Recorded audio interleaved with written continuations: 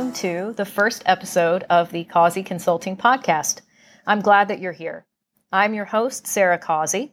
As you can probably guess, I'm also the owner of Causey Consulting. If you're curious about it, check us out anytime online at causeyconsultingllc.com. So if you're wondering, why does the world need yet another podcast? Who is Sarah, and why would we listen to her? I wanted to take this first episode to introduce the podcast and myself. Like most introverts, I don't sit around thinking up ways to polish my biography or ways to toot my own horn. There's a certain level of discomfort to it. So speaking selfishly, I'm really doing this at the beginning to get it out of the way. So I'll go ahead and do it this time, toot, toot, toot, toot, so that it's out of the way and we can commence with the fun stuff. The format of the podcast is sometimes you'll be flying solo with me. I'll be giving you insights, things that I'm seeing in real time in the business world, on LinkedIn, life in general.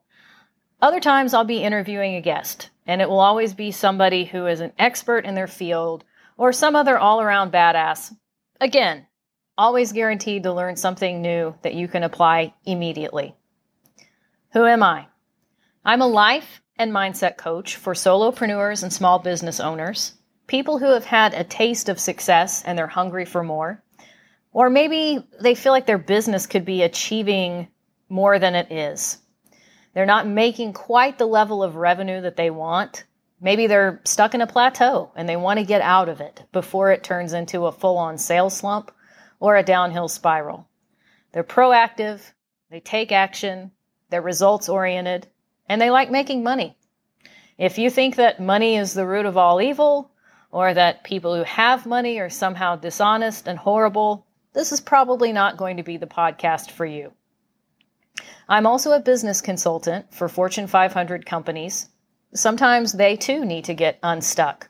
Maybe they need to take a different market strategy or reevaluate their hiring tactics. If you've ever seen the G.I. Joe movie, you may remember Dennis Quaid saying, "When all else fails, we don't." Well, I'm the fixer that comes in. If everybody else has failed, I don't. That's a little bit about me. In keeping with my promise that you'll always walk away with something that you can use immediately, in today's episode, I want to talk about not waiting for somebody else to anoint you with a particular title, or to give you permission to follow a dream, or to give yourself a particular title that you find important.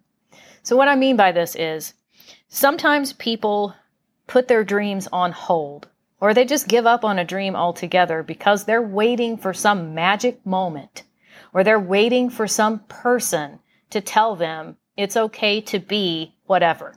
Maybe they want to be a social media influencer. I mean, one of the trends that I'm seeing right now on LinkedIn that's honestly making me want to tear my own hair out is people calling out influencers and or trying to piggyback off of their success. If you're doing that, please stop.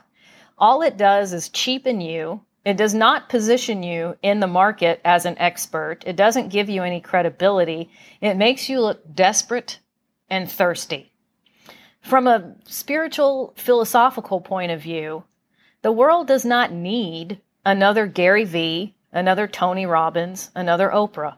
Those people have already filled that slot. Tony Robbins is Tony Robbins. Gary Vee is Gary Vee. Oprah is Oprah. The best service that you can do for yourself, for the community, for the world, is to be the best you that's possible. So trying to ride somebody else's coattails or, I'm going to superficially disagree with this person on social media in the hopes that they'll engage with me and then they'll anoint me as an influencer too, that's super lame. It does not impute a high value, and it makes you look like, a 12 or 13-year-old girl who's trying to get something going on Facebook. So, just don't. I'm thinking about Captain America in the Avengers when he's like, son, just don't. Another facet to this is waiting until you have a degree or a certification of some kind. There are dozens of certificates related to coaching or consulting. And people make the mistake at times of believing, well, if I become a certified life coach or if I get a project management professional certificate, it's like an automatic gateway to money. It'll automatically give me a credibility boost. People will automatically see me as an expert. If they see MBA behind my name, or if they see that I've got a certificate, I'm a certified life coach, that will automatically tell people that I have a higher value in the marketplace, I'm legit, and I know what I'm talking about. But it doesn't. There are plenty of people out there who have fancy degrees, fancy titles, fancy certificates that are broke as hell. And there are other people out there who don't have any degrees, any certificates. Nobody out there, no organization has bequeathed them with some big flowery title that they can use online, who are making truckloads of money.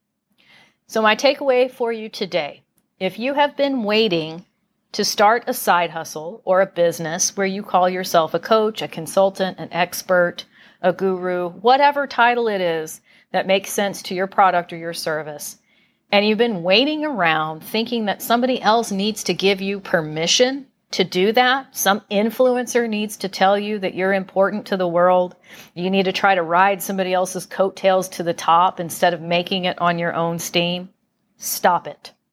I have a friend who likes to say, I've never seen a tomorrow and I've never seen a someday. I've only ever seen today.